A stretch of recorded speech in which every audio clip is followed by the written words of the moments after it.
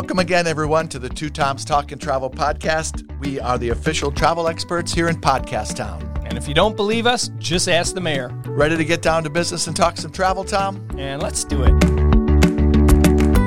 Hey, everybody. Welcome back to the Two Toms Talk and Travel podcast. I am Tom Russo, Sensational Beach Vacations, along with my good friend and podcast partner, Tom Carnes, Lamakia Travel. Whew. How you doing today, Tom? I'm fired up today. It is a good day, you know? Yeah, I got a lot to talk about today. And all right, let's settle you in for a moment because I can see you have got I'm on the edge of my chair. Right, no doubt. Slow down. We woke up to snow this morning and a little bit of frost all over the car. A lot of frost on the cars. Well, I was going to say pumpkin, but there's no pumpkins. They're all gone. No, it's cold, but it's going to be like 67 degrees later today. So you know what? Take that energy you got burning inside you.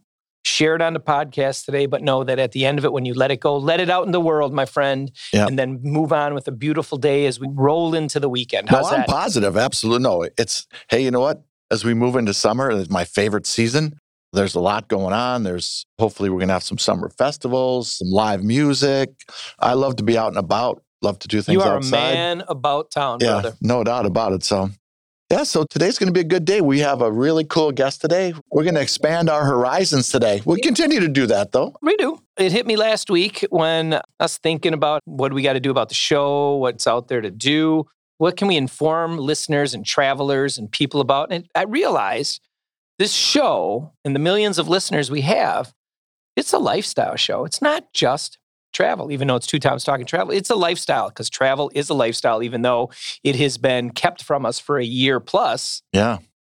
It's all about enjoying life. And I think we need to kind of change our show a little bit to show and expose some of those other wonderful aspects of life and how they touch travel. Yeah. And also just keeping it fresh, so that we can provide some good conversation and kind of diversify our guests. So we got a great guest coming up today. We do. We can talk about that a little bit here. Someone you've known for a long, long time, and I think that's really awesome. Yeah, it's kind of cool to watch the development. So we'll come into that a little bit. And then as always, we talked about this pre-show a little bit, and we have been doing this for a year now. But unfortunately, there's still travel things, travel restrictions, travel developments that we want to talk about because we keep it real. We always try to, as we talked about when we first started, this is not just a show about travel fluff, and we want to keep it real and keep our listeners informed about things that are happening out there and kind of the important issues that are impacting travel. Can I just get you to it, man? You're at the edge of the seat. Tell me what you're feeling today so here's and why. What's bugging me.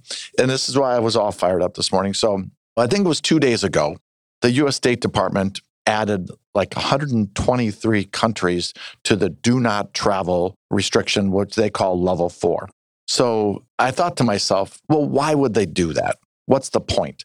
Now, thankfully, in the U.S., 200 million of our brethren have been vaccinated, and things are moving in a positive direction.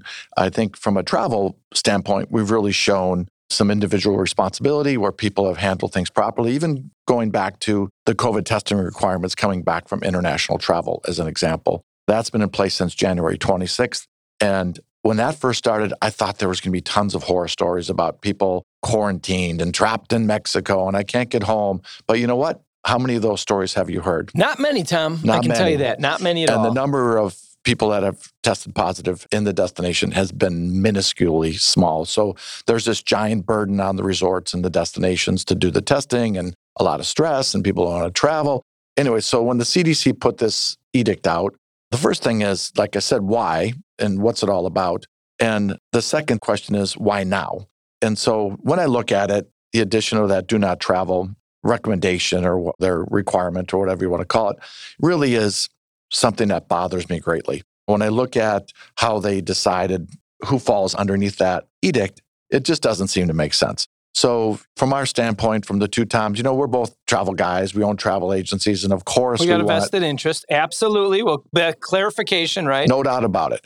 But at the same time, and we've been, I think, really responsible about how we're talking about travel and having it be individual decisions. But at the same time, with what's happening now, we just have to look at it objectively. Same thing goes for the restart of cruises. Cruise lines haven't sailed since last March.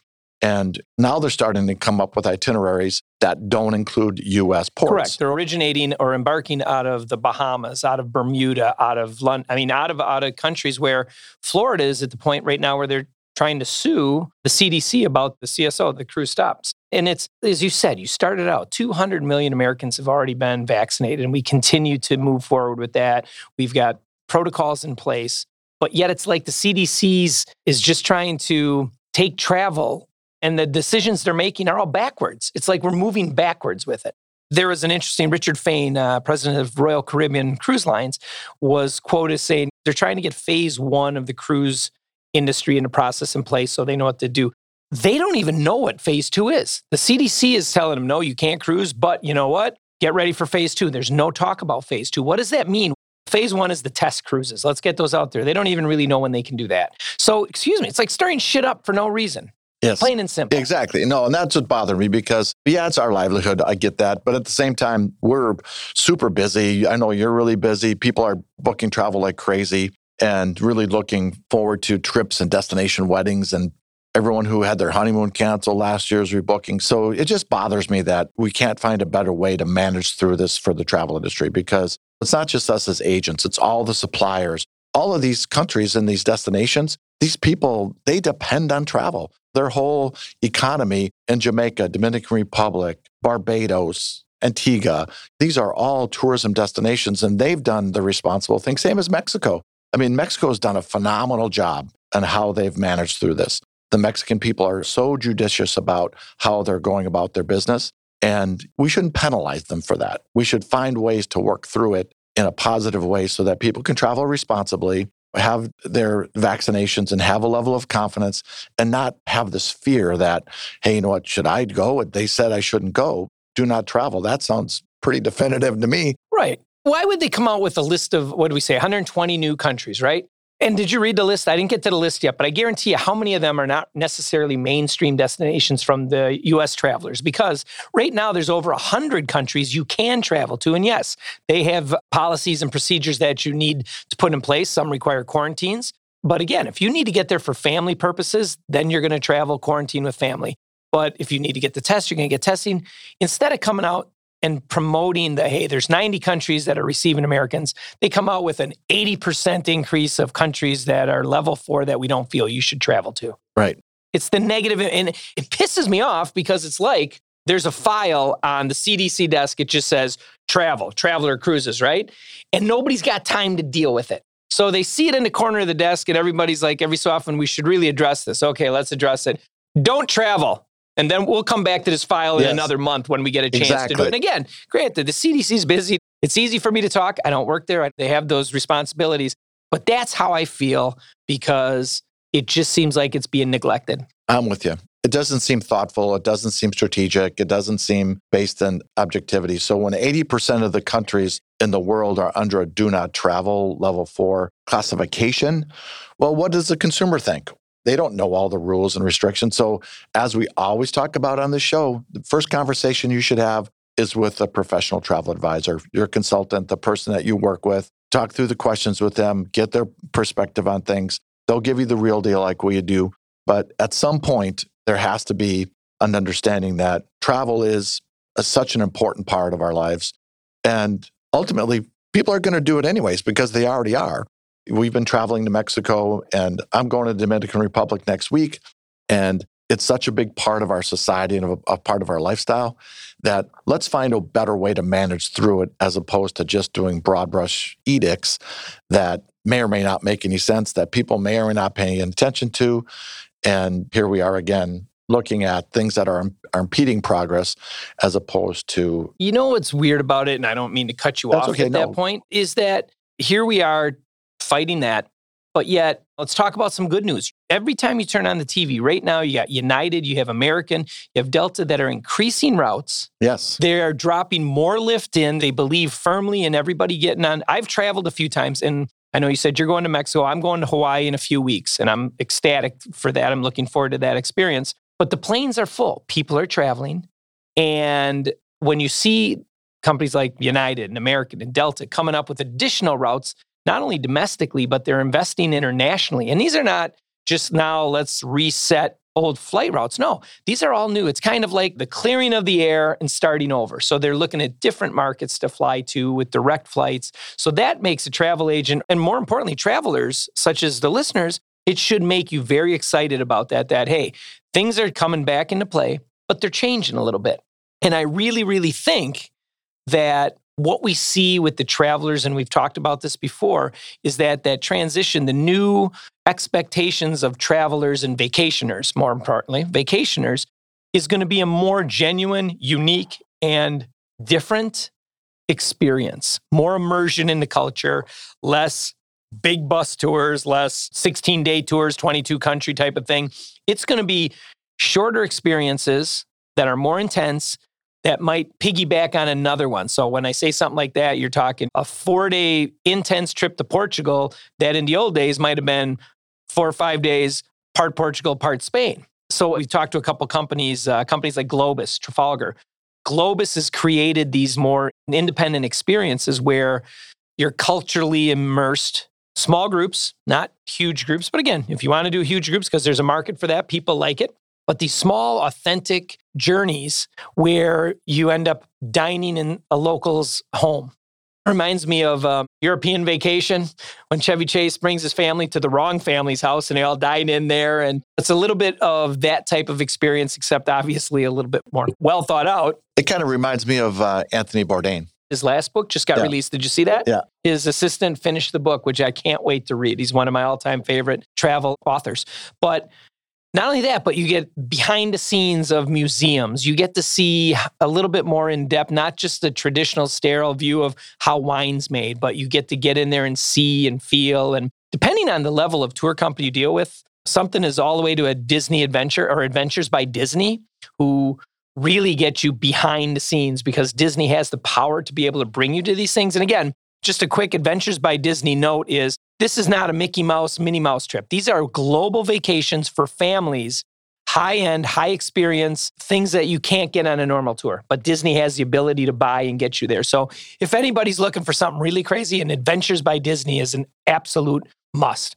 Yeah, I agree. I think the curated experiences are definitely something that people are going to gravitate to. For our clients, as people are coming back to travel, they really are looking for the experiential elements. And the good news is that there's so much of that out there, whether it's Adventures by Disney or whether it's some of the more traditional destinations. The ability to construct or curate a very unique experience is going to be huge.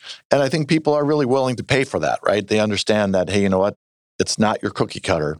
It costs a little bit more money, but in the end, the memories that you create are way, way worth it. So, and the memory, I apologize, I completely blew over the memories because I'm talking the experience, but that's really what you gain from it. But our guest today this is a perfect lead-in for who our guest is today about the experiences and whatnot. And on today's show, we're excited to have with us somebody I've known for most of his life, Chef Daniel Bonanno. Danny Bonanno is a chef and a friend of the family, and he has had some major success. He grew up in Kenosha. His father managed a local deli in Kenosha called Tenuda's. It's been a local institution, a regional institution for years and years and years, one of the best Italian delis in the Midwest. And Daniel went to Le Cordon Bleu. He graduated from Le Cordon Bleu Culinary School in Minneapolis. Danny worked for years with Tony Mantuano, who owns a restaurant in Kenosha called Mangia's, and Danny worked there for years. But he also was the head chef and manager of Spiaggia in Chicago, which is world famous. Danny also spent some time in Lake Geneva, and his training brought him to Italy. So he trained in Italy for a year as well. And currently, he owns and operates a restaurant called A Pig in a Fur Coat in Madison, and it is truly a unique experience. Just saying the name of the restaurant. Yeah, no, I can't wait to ask him about that. So we're really taking it to another level today because the culinary side of lifestyle and the culinary side of travel is huge. Yep. And that's a perfect transition into what we're talking about, the way people are going to travel out of here. So who is flying this plane? We'll be experiencing some turbulence. Shouldn't last more than 15 or 20 minutes. All right. Well, welcome, Dan Bonanno. Welcome to the Two Toms Talkin' Travel. Again, Dan Bonanno, owner of A Pig in a Fur Coat restaurant, and Alimentari, a deli in Madison, Wisconsin. I believe is your brother Enrico partners with you or working with you. How does that work? That's correct. My brother is a partner at the deli, along with my restaurant business partner also. So we got a little team. Welcome to the show. We are excited to have really our first culinary chef expert on the Two Toms Talkin' Travel. Like I told you, we realize that this show is a little bit more than just travel. It's a little bit more about lifestyle. And we like to get a little input from the different aspects of the travel industry. And you've got some clout in the world. And we want to talk a little bit about it. Tell us a little bit about yourself and your travel experiences, Dan. Traveling, I don't know. Well, you know my mother, so travel agents. Extraordinaire. I want to go on record. Your mother, travel agent extraordinaire, Maria Bonanno. Maria and I have been working together as long as you've been born, buddy. Exactly. So, that definitely the travel bug hit me very early in life, talking about different places to go and my mom bringing home brochures and seeing different places. That was great. And then also my dad running Tenuta's Liquor and Deli, a very international deli, mostly Italian. So you see the different cultures mix. So I couldn't wait to go travel and see those products in real life and how the culture and people integrate each other. It's great. Let me ask you a quick question about that. That's a great point. Growing up in Kenosha and working at Tenuta's and it being basically your second home, when you were able to finally go to Italy, how old were you the first time you went? I was 21 when I went. All right. So how did that experience compare with a Saturday afternoon in Tenuta's? So I'll tell you a quick story about my very first hour in Italy. I got off the plane. We went to the school. The school dropped us off at my apartment. And I was the only one at the apartment. My other roommates weren't there yet. And I was hungry. So I went down to the corner store to get a sandwich. And I walked in. I knew what a San Pellegrino water was. And I knew what prosciutto was. So when I ordered a prosciutto sandwich, they asked me cotto or crudo. I had no clue what the hell that meant. And I said cotto. So they basically just gave me a ham sandwich. And I realized then crudo is the prosciutto that I knew, that we all really know. So I learned very quickly the two differences of that. So somebody would die in Tenuta's. If that happened at Tenuta's and they didn't get the prosciutto and they ended up walking out with a ham sandwich, somebody would die. Exactly. So that alone was like, man, I got a lot to learn still. Yeah. Dan, tell us about your Italy experience. Tom mentioned to me that you were in Florence for that time period. Is that correct? Yeah, that's correct. I went to a school called Apicius. It was an international school. And there I tested into the master program because I already had culinary experience. It was a in-depth school about Italian food and the products. And one day they'll bring in dry pasta and talk about that all day. And next day they'll talk about balsamic and then olive oil and grappa. And we had different types of teachers. It was fantastic. And we learned about the culture and why they did what they did. Yeah, that is awesome. I mean, Florence is one of my favorite cities that I've ever been to. And yeah, I had a great restaurant culinary experience there because we arrived at the restaurant. It was super busy, maybe around 7 o'clock. It was one of those go down the stairs underground restaurants. And they said, we're really busy, but if you come back at 9 o'clock, we'll seat you. So we did.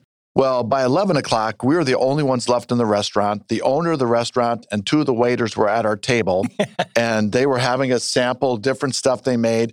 And then they brought out the grappa, which is the first time I've ever had that. It's like a punch in the face, isn't it? And that was the culinary experience right there, ladies and gentlemen. So they were so friendly. They were so accommodating. And that memory of the owner of the restaurant in Florence at our table, just talking and laughing and kind of enjoying that restaurant experience together, I will never forget that. So it's huge. Funny when you talk about going downstairs. I've been to Italy 7 times. And like you said, it's like almost every dining experience is truly genuine.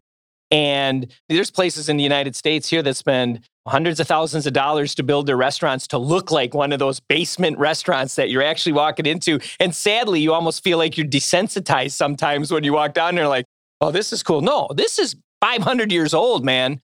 Danny, when you think of your thoughts going back to Florence and whatnot, I always like to know regionally, what meal or what taste do you think of when you think of Florence? Man. So what is there, 20 regions of Italy? I like to say there's 20 cuisines then of Italy. Each region has their own cuisine. Florence is very central, right? Very touristy. They have big, bold flavors with their cheeses, with their own prosciutto. It's very salty. Their cheeses are strong and their wines are heavy. And their bread is unsalted, but you eat them all together and it works.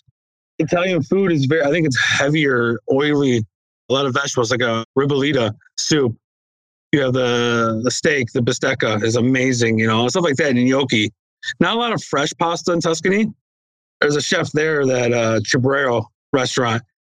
He doesn't do much pasta because he really believes that pasta is not real Tuscan. It's not real Florentine. No kidding. My trips to Florence, when I think of them, and again, I guess the outside to Florence, and I obviously don't have the palate or the knowledge of food you do, but I always think of that area in Florence. The one taste or the one thing I always kind of miss the most is the boar. Boar is in, it seemed like all the pastas I've had and all the meals, I always love the boar ragu or however they're serving it. Then again, have you ever had a Florentine steak? I've never had the Florentine steak. I have not. It's amazing. So the Chianina beef is grown in Cortona in the southern part of Tuscany because it's flat. Fantastic, big, white beast of an animal. These things are really like they're all shoulders and no butt. That's me. Yeah. Actually, all nose and forehead, no butt. Yeah. And then the wild boar it's almost all throughout Italy, especially like Umbria too. Wherever there's a forest, there's going to be boar. But yeah, I agree too. Though. Florence, the wild boar gnocchi is some of the best things I ever had. We could spend a whole show on just Italy and Florence on top of it. What other, I know you were able to visit Cuba with your mom. Yep. What was that experience like? Because that was early on, and it sounded like you were able to venture out a little bit when you couldn't venture out. And tell us a little bit about the culinary experience in Cuba. It was great. It was ups and downs, right? I really saw the passion behind, I befriended a chef there, and I saw the passion, and he loved talking about food. We talked about stuff. And then I saw how sad it was because they only had a certain amount of ingredients. They have spiny lobsters, they have pork, they have tomatoes, paprika, and salt and pepper, and garlic. Right off your tongue, you can say that. So that is, geez. Yeah. It's and rice. So it's the same stuff. And talking with him, and he showed me around and showed me different ways they cook with the same ingredients. It was amazing. And I was really happy to see that he didn't break his spirit, and he did a really great job with his food. Wow. What a statement. It didn't break his spirit. That says a lot in itself right there. Wow. Traveling for me is, when I go to travel, it's all about the food. I want to see the culture, the food, what people are doing around it. I'm not a beach person. I like museums, but it's something to do in between eating. Good point. Very good point. Where, I know you've also done a couple tours in Italy and whatnot. Tell us where else you visited and maybe some of your favorites meals of the regions. I love Umbria a lot. I like to call it the stepchild of Tuscany. So it's almost the same exact cuisine, but just cheaper, and it's not filtered, I guess. It's really untouched. So it's terrific. I love Puglia, so the heel of Italy. Fantastic seafood, fresh olive oil, a lot of produce down there. We stayed at a hotel that was vegetarian. Oh. And they grew everything. And the chef, would make 5 courses out of whatever he had on his farm in this hotel. It was amazing. You didn't miss meat at all. So, well, that says something, because I always got this little mental thing in the back of my head. I could eat as much vegetables and as much, or if there's not a pasta or a meat in there, I'm always thinking I'm still hungry, even if I could hardly move away from the table. That's just kind of a mental block I have, which. Yeah, a lot of fresh fruit. So, yeah, Dan, you're painting such a great picture. Your experiences in Italy and Cuba. When you think about it too, it just scratches the surface of what's out there, from a culinary experience and travel. And are there any other places that are kind of on wish your list? Yeah, wish list of, hey, you know what, this region or this country or this area is really known for a certain style of cuisine that you'd love to test out? It's not Italy, but I think Japan is definitely on my list right now. If I could bear the flights for so long. Yeah. I think Japan would be on there next because they're so dedicated and they care so much about the cuisine, so focused. I kind of want to experience that on my own. And also in Europe, I think Portugal will be on my list next. I haven't been to Portugal yet. I've been to Spain and France and stuff like that, but I have not been to Portugal. I think that'd be great to go see their food and how they live. Yeah, stuff absolutely. Like that. Portugal is great. And maybe South Africa too. But yeah. All right. So as we talk a little bit, again, my friend Tom here was, when I told him we were going to have you on and we mentioned a restaurant, the first thing out of his mouth is, how did you come up with the name? Ooh, travel, right? So my business partner, Bonnie, she went to Kazakhstan to visit her sister that was in the Peace Corps. And they had a dish there that was translated from Russian, a fish in a fur coat. And she was telling me the dish was it was just like cured fish with mayonnaise, and it looked really weird. but they gave it like a name, a fish in a fur coat. And that was the one thing I said was, oh, a pig in a fur coat? And we kind of laughed. And then the next day we came back to it and we liked it. So Yeah. No, I think it's great. I mean, that is so unique, and I'm sure that characterizes what you guys are all about as well. So Tell us a little bit about a pig in a fur coat. it's kind of my baby. We do focus on farm to table, so local produce. And I use Italian, French, and Spanish techniques to bring that food out. In Italy, they don't go to the United States and get canned tomatoes. So why are we buying imported stuff? So I'm getting local farmers to grow those unique types of tomatoes, the San Marzano tomatoes, not just the regular store-bought tomatoes. So you're very hands-on with that then, with the farmers then. Yes. I even talked to like a lot of my people who raise my cows and pigs, what to feed them and stuff like that. It all matters. It's all about care, and they have the same care that I do. My farmers. So I love that. And so that's what makes it special here. That's fantastic. That's huge. I've dined at a pig in a fur coat, and it is such a great experience. It's unlike really any other restaurant that I've ever been to. And the best thing about it is the atmosphere. And I was there the night you weren't even in there. So, and I still felt like a Kenosha kid up here in Madison enjoying a meal. I mean, again, the ambiance, the warmth of it all. It's not just how great the food is, but it's about the way I feel when I'm there. And my wife has been there a few times. My daughter's been there multiple times. So it's such a great experience. We were lucky enough to visit Alimentari as well. Tell us a little bit about that. Alimentari, it's going great. It's one of those things that I really missed about Kenosha. Is I really missed having a really good deli that has about 5 different types of prosciutto. So that's what we did. My brother and I and Bonnie, we just wanted to recreate like Tenutas or other small delis and have things that I use at the restaurant be sold at the deli. Different olive oils, tomatoes, peppers, and stuff like that. And then prosciuttos, all the cured meats. And really go back to the old school way of we're going to slice it for you when you say it. It's not going to be pre-sliced. Oh, man. When they see my wife walk in at the deli at Tenuta's, there's like only 2 people that can actually cut the meat for my wife because Monica's like, let me see it. Okay, that's thin enough. It's got to be between thin and not shaved. It's got to be right between there for it. So, and then God knows if she comes home and has the wrong person and she throws the meats or the cheese on the counter, she'll be like, her day's ruined. Danny, I think you can understand exactly what I'm saying. Yeah, there's been numbers of times, especially in Madison, I go get prosciutto somewhere and they're cutting it almost a 1/4 inch thick. I'm like, that's not good. Yeah. I'm not paying for that. That's fantastic. that attention to detail, I mean, that's what it's all about. I mean, that's quality. And Monica gets it, you get it. That's the experience of even how your deli meat is cut it's huge. And I think in the last year, people have spent a lot of time reading, learning, researching. And I mean, even before going into COVID, the whole foodie term was just so rampant. I'm sure it's got to be great to be a restaurant owner and a chef such as yourself and see the self-proclaimed foodies coming in, dining, criticizing, complimenting. And sometimes I would imagine your ear pops up and like, oh, damn, this guy knows what he's talking about. And the other time you're like, whoa, shut up. Oh, no, I get it. It's like, hey, everybody knows how to make sourdough bread now. Right? Yeah. I mean, that's like the biggest accomplishment of the quarantine. It's usually the latter for me. It's usually because this guy doesn't know what he's talking about. He's just watching something on Netflix about travels to Italy. And like, oh, Yeah, okay, cool. no, self-proclaimed experts, right? So, Yeah. well, Dan, That's it's so excellent. fun talking to you. We definitely got to get you back one of these days. Maybe we'll do a 2 Toms Talking Travel escorted tour with you, and we'll podcast from the other side of the world. Maybe Japan even we could do. That'd be great. Yeah, I'm down. One thing I see is, as we come back to travel, I think the type of events that are out there in the world, the food festivals and things that are really built around the culinary experience, I would expect to see more of those. And hopefully you'll have the chance to kind of look at what's out there and participate in that with your expertise or take a trip and experience it yourself. I mean, I think for our listeners, that would be a really, really cool experience to do that. And I know personally I would love to.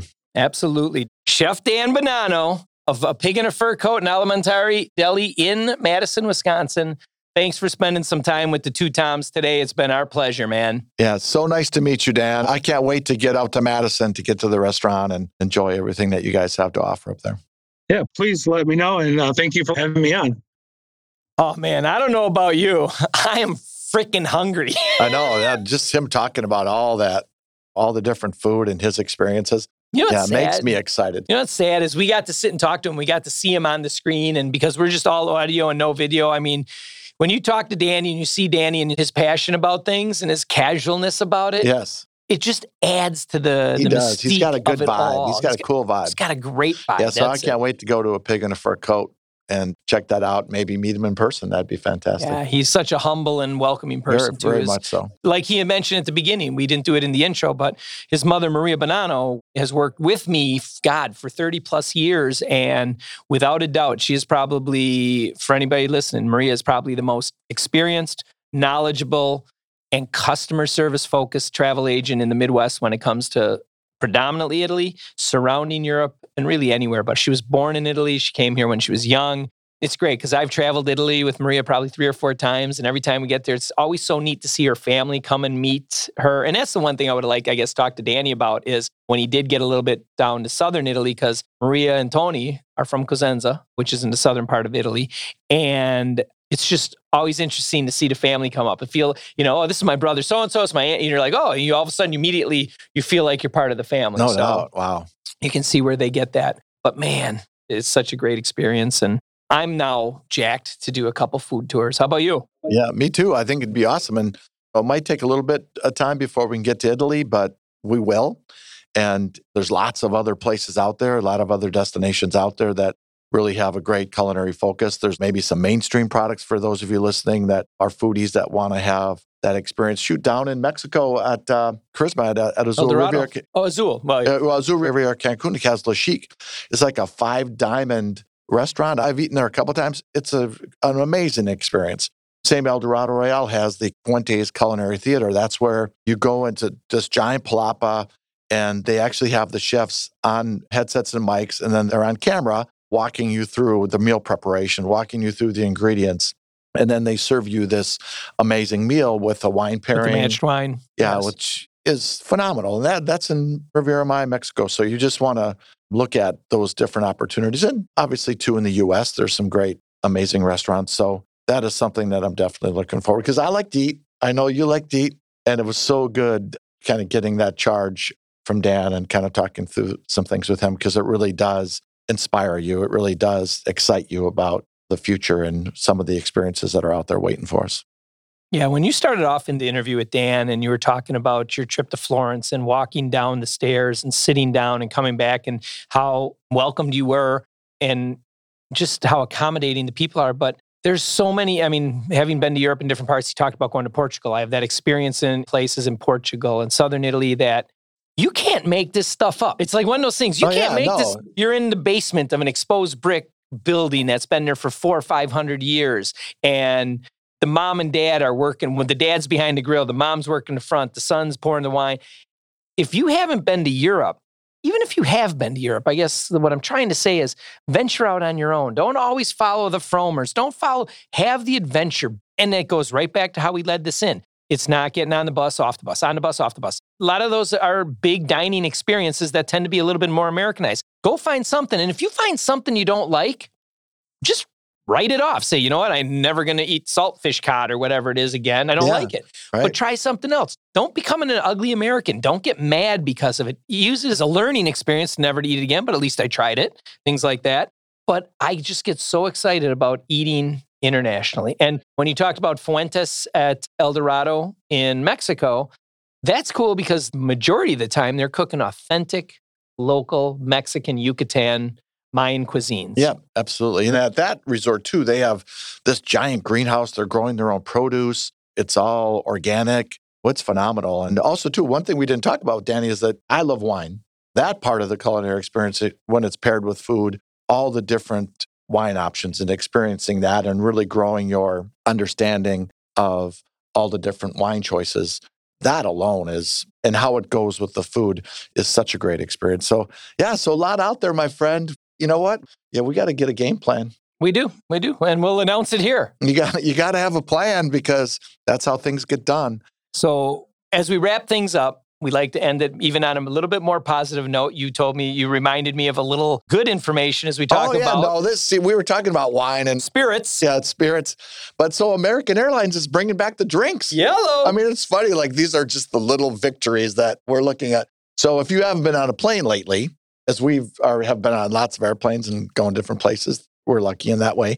But you couldn't get anything to drink. In some cases, you can't even get a cup of coffee or a Diet Right. Coke. So American Airlines announced that they're bringing back the beverages. And like we talk about, hey, you know what? It's incremental steps. It's little things and things like that as we move forward, getting us back to that feeling of normalcy and an experience like we're used to having, even on the airplane, is a step in the right direction. Kind of going full circle from how we started the podcast today with our little rant about the CDC. But we're getting there, folks, keeping it positive. Like we talk about always, if you have questions, if you have uncertainty, if you need more information, where are you going to start that? Where are you going to start that conversation? It's with your local travel agent. Yeah, and if you don't have one, find one. Don't try to navigate it on your own and use up your valuable time. We do this all day, every day. So do our colleagues in the industry. And we're on top of all of these different changes. And, by all means, start your search there because I think you'll be headed in the right direction and you can travel with confidence knowing that you talked to an expert. Excellent. Good wrap up. It was a great show. Had a good time today. Always, Time flew. My God, we did a good show today. Yeah, so now we got that we had Dan and we had the culinary aspect. I think there's so many more opportunities for us. And please, by all means, give us a review. Yeah, let us know what you think. Share the podcast with your friends. Tell us what you're interested in. What do you want to hear about? We have access to so many great worldwide guests that can talk about any topic really under the sun as it relates to travel, or even like in today's show as it relates to a certain aspect of travel in the culinary world. So tell us what you want to hear. Yeah. So having said that, I want to thank everybody for listening. We appreciate you all. I'm Tom Carnes from Lamakia Travel. And I'm Tom Russo from Sensational Beach Vacations. Thank you all so much. Be good, everyone.